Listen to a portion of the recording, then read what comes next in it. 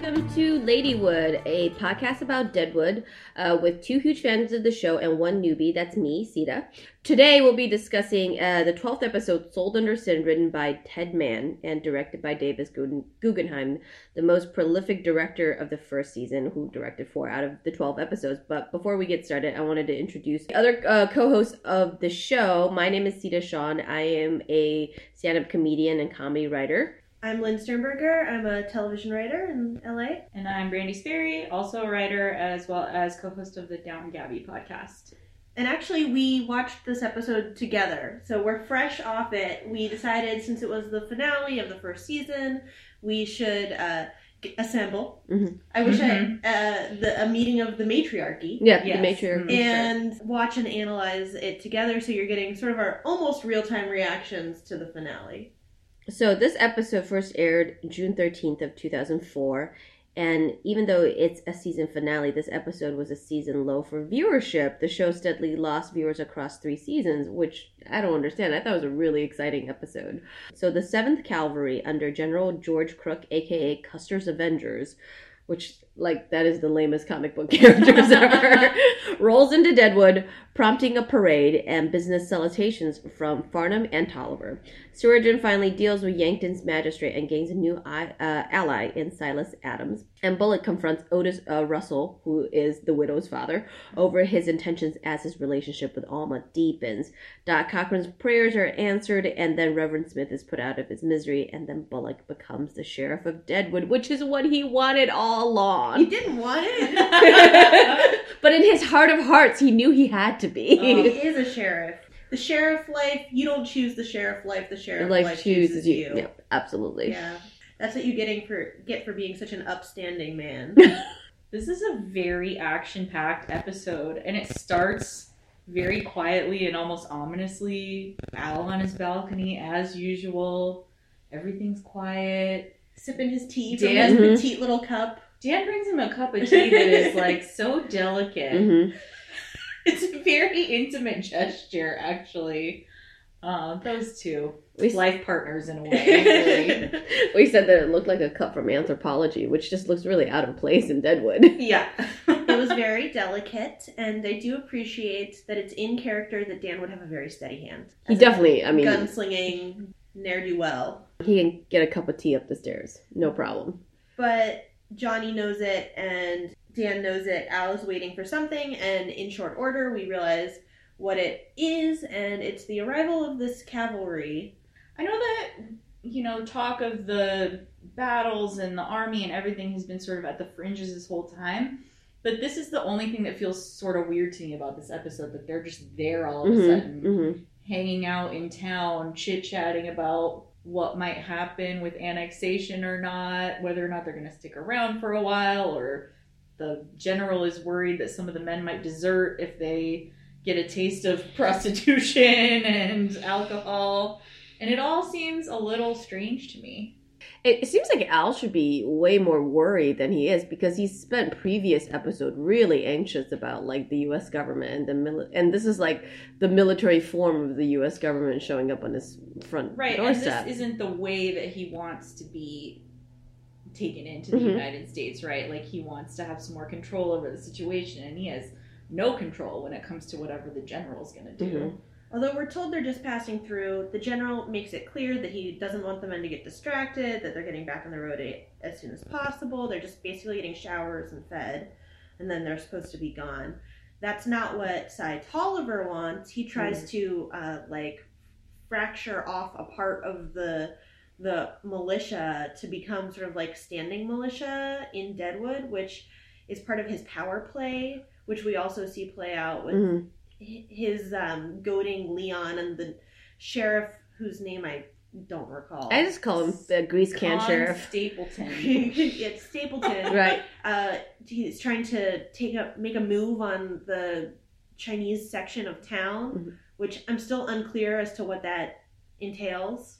Except murder. It looks like Leon was trying to incite some sort of altercation with this one of the Chinese merchants who cleaned his shirt, and it wasn't cleaned to his satisfaction, and the Chinese guy ended up dead. And of course, Wu was watching this incident, and he knows exactly sort of what's happening.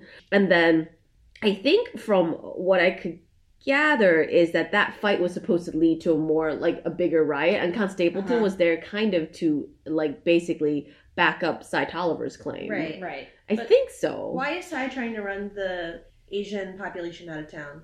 I don't know, because I thought he wanted to profit off of them. Yeah, I thought so too. I feel that Cy's weird plans are not clear at all. And his power play with the militia, the army, doesn't go well either, because the general seems to be an upstanding man as well. Mm-hmm. He's a little bit of a army version of Seth, kind of. Yeah. He sees right through him.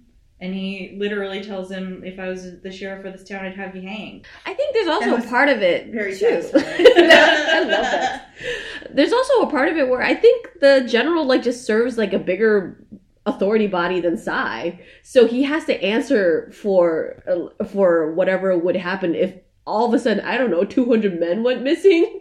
You know, like, that's going to be way harder to, like, defend to, like, the military courts or whatever. Isn't there a chain of command? Yeah. Like, 50,000 pounds in gold or whatever Cy offers. He is not bribable. Yeah. I like him. He's got a great craggy face, too. I love all of the guys that they cast in the militia. He gets so many good lines for a dude who's in one episode. Yeah. Other things that occur, Jewel gets her boot. Aw, she's so excited. It's like the sweetest storyline of this whole episode is Jewel getting her boot.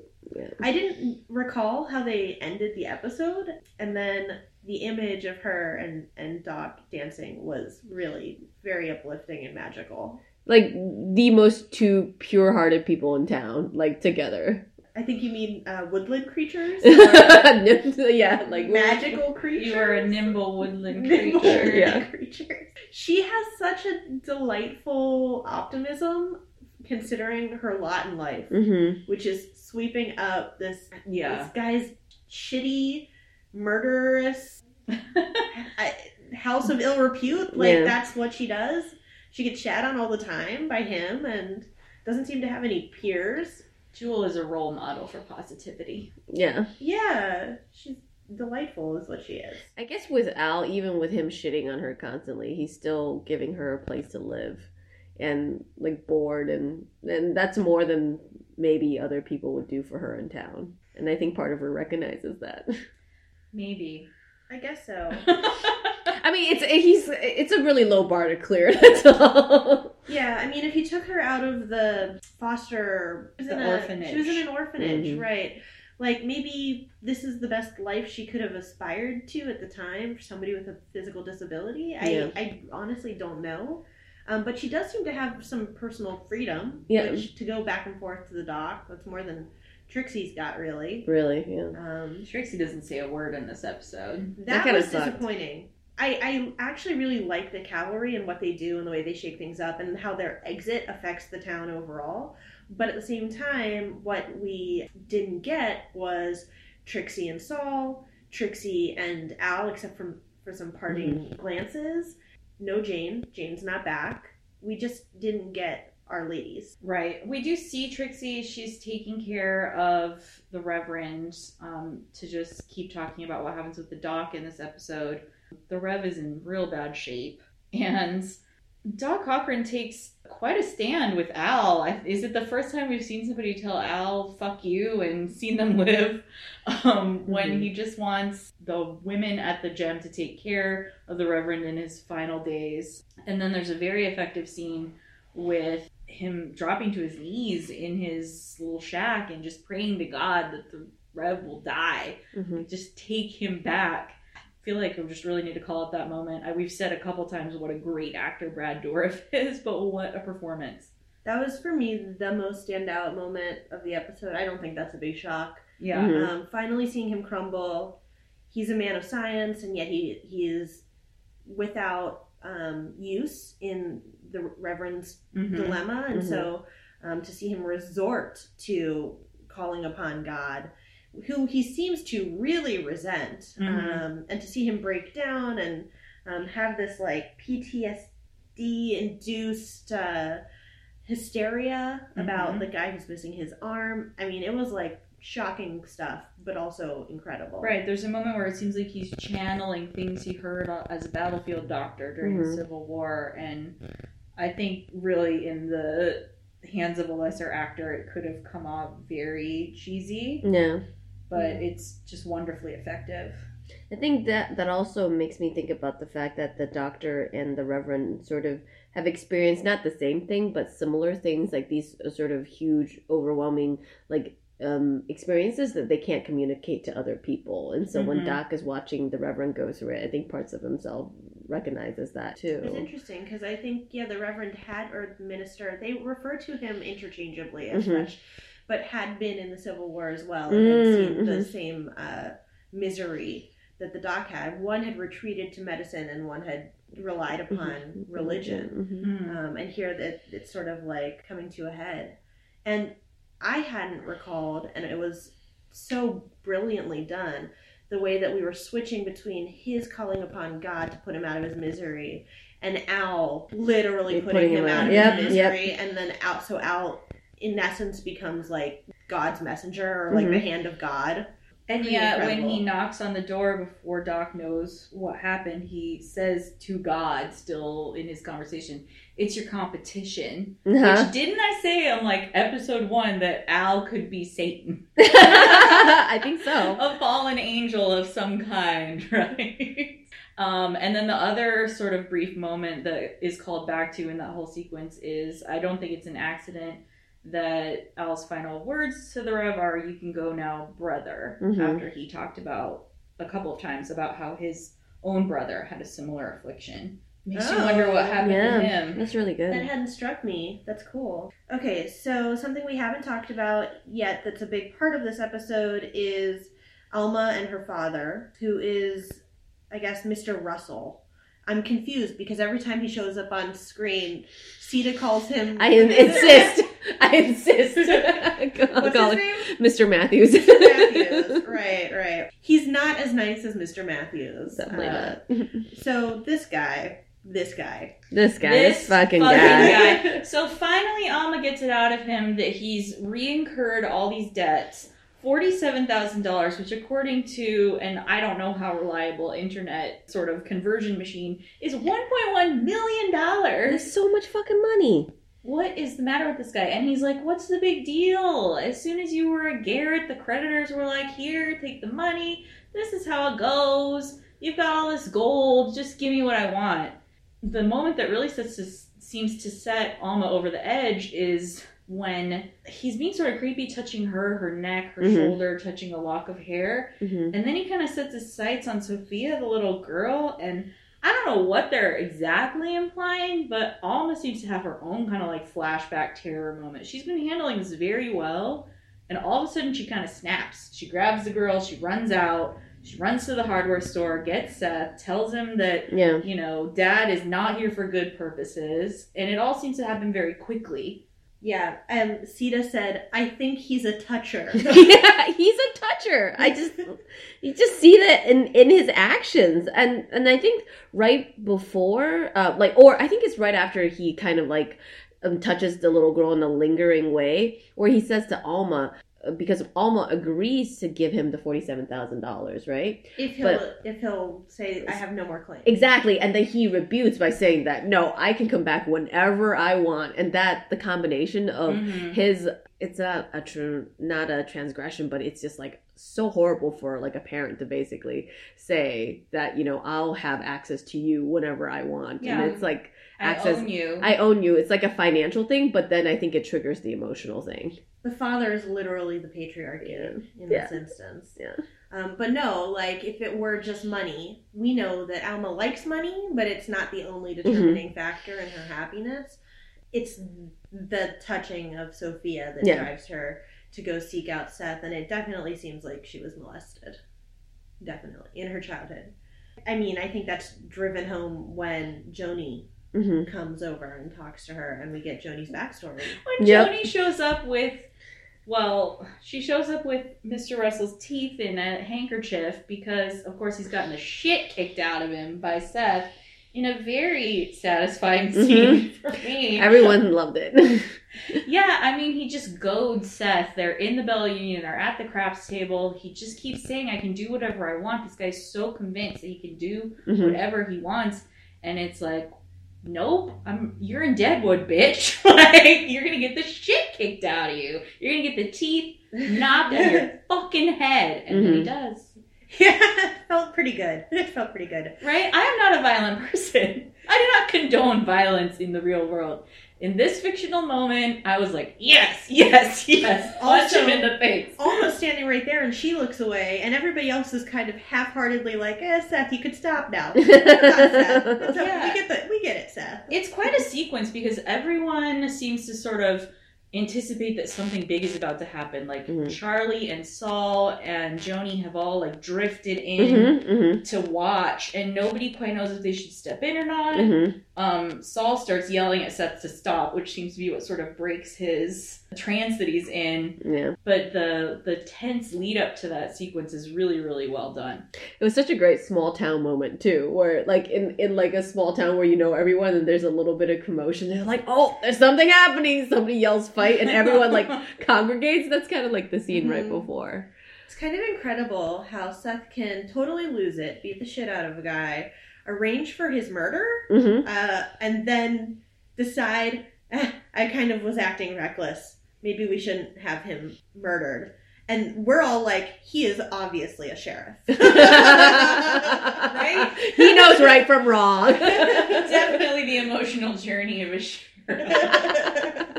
Well, you know what also that reminded me of when we were talking about Joni and her relationship with her father is that in a previous episode, Alma said that, sort of explaining about her father, that she was the apple of her dad's eye. And that there was always like a ton of attention paid to her. So if we read that in sort of just the textual way, it's like, oh, she was his favorite. But I think with this episode, the subtext is like, he definitely molested her. We're getting real. We're getting realer. We're peeling back the layers that have sheltered Alma Garrett in her comfortable little world. Right. And I think Alma's like, I'm ready to be real. Yeah. I mean, Brandy, how do you feel about about the sex? The boating. Yeah. I mean, that too is a very satisfying scene. I mean, we go from Seth kicking the shit out of someone to then going to Dan and being like, so if word gets back to New York about this shit kicking I did, it's not going to be good for any of us. Because he's telling a lot of lies and a few truths about what happened to Brom. It's just like the tension, and then finally the tension released. Yeah. He's needed it for 11 episodes. And then he gets like so almost embarrassed about it and suggests that maybe Alma would want to get undressed behind the screen. Which makes no sense. And she's like, no, dude, I'm getting my tits out. Let's do this. That, I think, is a very feminist moment. It was. Like, previously, Alma, in her dealings with her husband, it was not passionate. No. Because she thinks he's an idiot, right? Like, we don't see them have sex, but we kind of know that's how it must have played out. Also, she is drugged out of her mind. So she's having that laudanum sex. So, Sleepy laudanum sex. I don't want to get into it, Sita. But yeah, so like, now she's very clear-headed. She's like, no, if we're doing this, we're doing it knowing full well that you are married. I don't give a fuck. We're getting down. I love that. I think that was the other part that was satisfying, was just Alma really going for it, too. Is this the most feminist moment of the whole season? Oh, of the whole season. It may be. She's certainly had the biggest arc for a female character, right? Right? I remember because in our first few episodes, I had to kind of like, we had to say to Sita, trust us, like, things are going to happen with this character. And now, yeah, she's acting, or she's at least creating action through what she's doing. Creating action. She's also doing these great things like protecting her claim, protecting Sophia. Like, those are the things that make you really want to root for her as a character, too. She seems to be getting the knack of parenting a little bit. Yeah.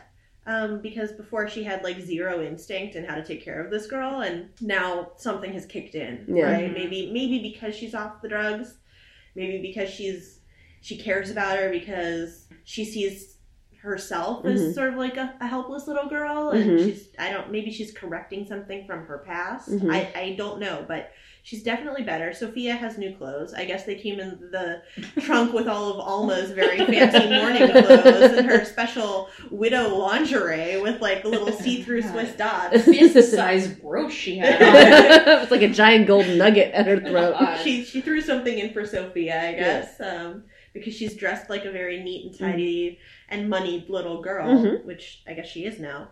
And then, to top it all off, we finally get Seth and Al, and they all know exactly what's just played out. They're all very, like, clear about who murdered who. Seth basically says, I will disregard the blood spot on the floor. And Al says, you know, take out that sheriff's badge, stick it on your tit. Put it on the tit. The journey is complete. I never thought that Al cared to have a sheriff, but I guess they're gonna have one, and he would rather have somebody like Seth than somebody who's so malleable and, you know. Yeah, in the last couple episodes, he seemed to come around on the idea of having someone steady and somewhat noble as a sheriff of town. I think because Al knows he has to play a game here with his power, but he can't do that with people who are not on his level and people who are unpredictable. So you have somebody like Sai, who is like really kind of unworthy of the game, you know, because it's all just so transparent. Everything he does is like, there's no subtlety to it. It's just a power grab. Yeah. And then you've got idiots like Con Stapleton, who isn't fit to do anything. Like, he can't even react correctly to this murder in the Chinese alley to make anything happen. Like, it just kind of like fizzles and dies. Like, which is good because we don't want a race riot, right? But it just shows that like none of these guys are understanding really what's going on. They're not deserving heroes or anti-heroes. Right? But Seth and Al are very compelling to watch, play off of each other, bounce off of each other. And I don't think that's going to stop. I mean, Seth knows he's not going to do anything about that particular blood stain from the magistrate, but, you know, they have sort of reset. It kind of felt like, okay, you pinned yourself now. Let's wash out everything that's happened before now and go forward from this moment, standing together on this balcony. Now, new game. Which is a great way to set up the next season. Oh, it's fantastic. And I mean, interestingly, when the thing started, I think you're set up to anticipate that Al is the antagonist. Because he is murderous. And because he is sort of like the evil presence to Seth's good angel or whatever. But now it's a little bit more complicated, and I don't know that we actually have an antagonist in the series, like a clear-cut antagonist. Other than Sai? Not in the two of them, I think, because Seth has done a lot of regrettable things this season as well. Yeah. And Al has shown that he has multiple facets and that he is capable of caring for another human being in his own way, and that he cares about the town as a whole in his own way. So yeah, but then you have someone like Sai who really doesn't care about the town, really, not as a community. Not the way Al does, yeah. Yeah, and then even there's been a parade of other dirtbags as well, culminating with Otis Russell, who is, you know, really only in it for himself as well. I think you're right. I think that Sai is probably the closest we have to like a, you know, recurring antagonist in the town currently. You know, when the plague's not there, or when there isn't some outside force that's negatively impacting everybody. Sai's there to stir up trouble. Yep. He's the corroding internal element. I don't remember where it picks up next season, so that'll be interesting to see. I also don't recall if it skips ahead in time or if it doesn't. Yeah, that's what I was thinking too. You know, I remember some of the bigger storylines are still coming, and definitely at least one major character who has yet to arrive, but I don't remember exactly how much time passes. Well, we haven't talked about it, but hopefully we won't take too much of a break between the release of this episode of Ladywood and our return to season 2. Although we're getting into the holiday season, and we're going to take a brief break, a couple weeks probably, where you'll just have to re-listen to us. Watch the episodes and then listen to us. Did anybody else have favorite quotes, favorite moments, anything else? I think I said a couple of my favorite lines already, but just to reiterate the moment when, you can feel season 2 being set up. Mm-hmm. I mean, he literally says out loud, "I'll be the fucking sheriff." It's just so simple, so Seth, they could have had a whole speech and instead just, "I'll be the fucking sheriff." I loved it too, because earlier in the episode, the general's like, "Wow, you should be a fucking sheriff." And then Seth is like, "No, I don't want to be sheriff." Yeah, there's another Afflicted man. There's another really great line there. Like I said, the general gets some great lines when he realizes that Seth has this moral compass that he's struggling with, and he says to him, "We all have bloody thoughts." Yep. And I love that. Yeah, so it really is about how you act on those thoughts, right? And Seth realizes he has acted in bad ways, but that doesn't mean he has to continue to do so. I actually think that the supporting characters get the best lines of the episode for the most part.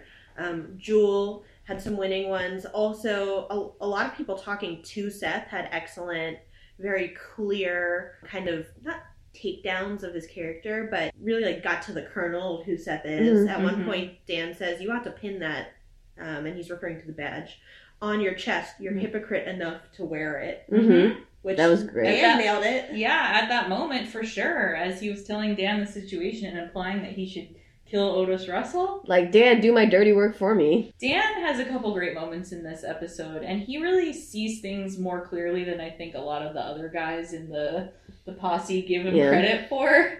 Definitely not Johnny. Johnny's just a straight out Al Swearingen fanboy, and he'll do whatever Al wants. Do you think it's going to stay that way after what he witnessed and the look on smothering? Johnny's face watching Al put the Reverend out of his misery was quite a moment as well. I feel like, he was a henchman, but he was kind of like a big dreamer, kind of like a boy. Even his name, Johnny. Yeah, that's a point. Sets him up to be sort of the innocent amongst the henchmen, and I guess this was his losing his innocence moment, right? The other line that I thought was really standout was, I mean, I'm a Bullock and Star fan. Yeah. Their friendship is really delightful. It's one of the things I can rely on in this crazy town. When Seth has ordered the death of Alma's father and says, "What kind of man have I become, Saul?" And he says, "I don't know. The day ain't fucking over." I love that line. I love that line. It was like, you can still come back. I loved it. We all need a Saul in our life. We do. To be like, you can turn this around. Seth was getting some messages from all around that he really needed to be a better man after this, right? From Seth, from the general, even from Dan. Even from Dan! True. You need to make a change, sir. So, I mean, really beautifully written. Props to Ted Mann. And David Milch for this whole season. Yeah. He's never the credited writer, but of course it's really his full he's a vision. showrunner. Yeah. In the room, that you often get rewritten. Yeah. I doubt that this was any different because it has such a consistency of tone. Really, really fantastic show. I'm so glad we're rewatching it all together. This is just a very impressive season finale to me, bringing together so many different threads, but really setting you up in anticipation for what's going to come in season 2.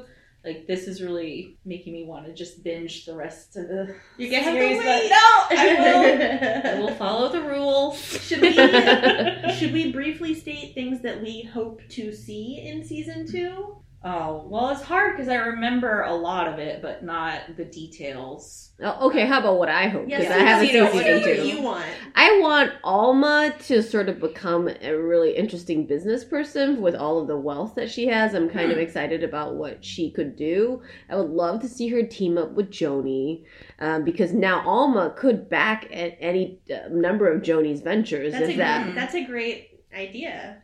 Just something I would like to see happen. I would like to see Trixie somehow either get out from under Al. I think they have just such a complicated relationship. I don't think they'll ever be free from each other completely. But I want her to have more of an equal footing with Al, and that means not working for him anymore. And then I want Sai to fucking die in a fire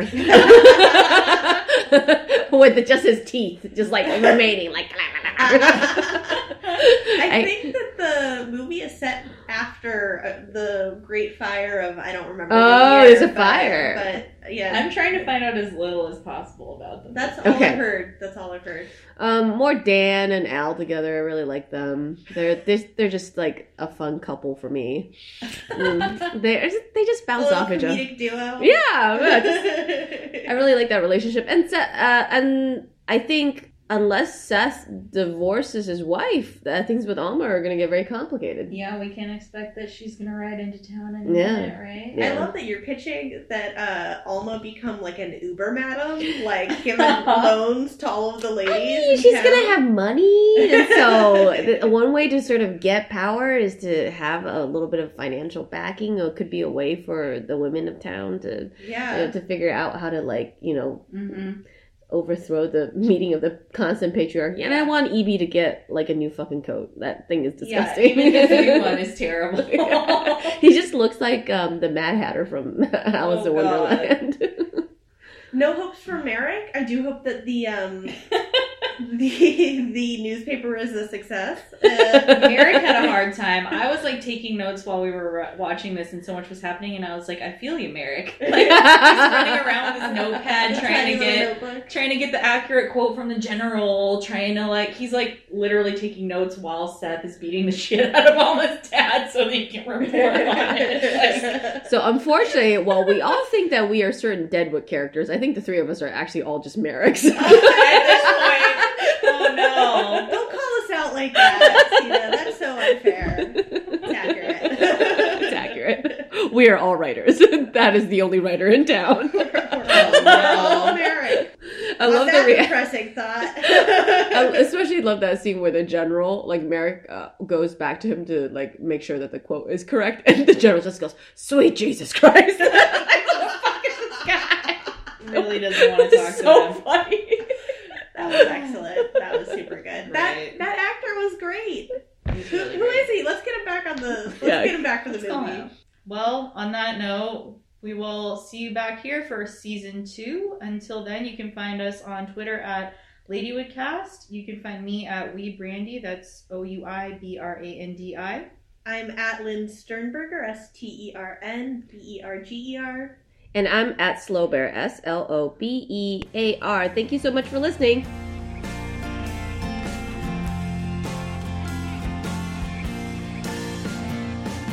I was living in the devil town. Didn't know it was a devil town. Oh Lord, it brings me down about the devil town.